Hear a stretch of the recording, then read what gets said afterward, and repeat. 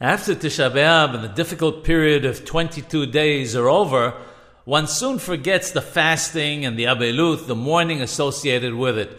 As we eat our food with enjoyment and anticipation, it behooves us to remember the words of the Holy Zohar.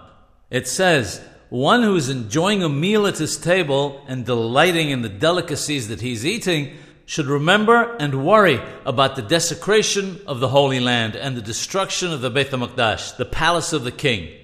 In view of the fact that he feels sadness while he's rejoicing and eating and drinking, HaKadosh Baruch Hu, the Holy One, blessed be He, considers it as if he has rebuilt God's house and all that was destroyed with the Beit HaMikdash. He merits his portion.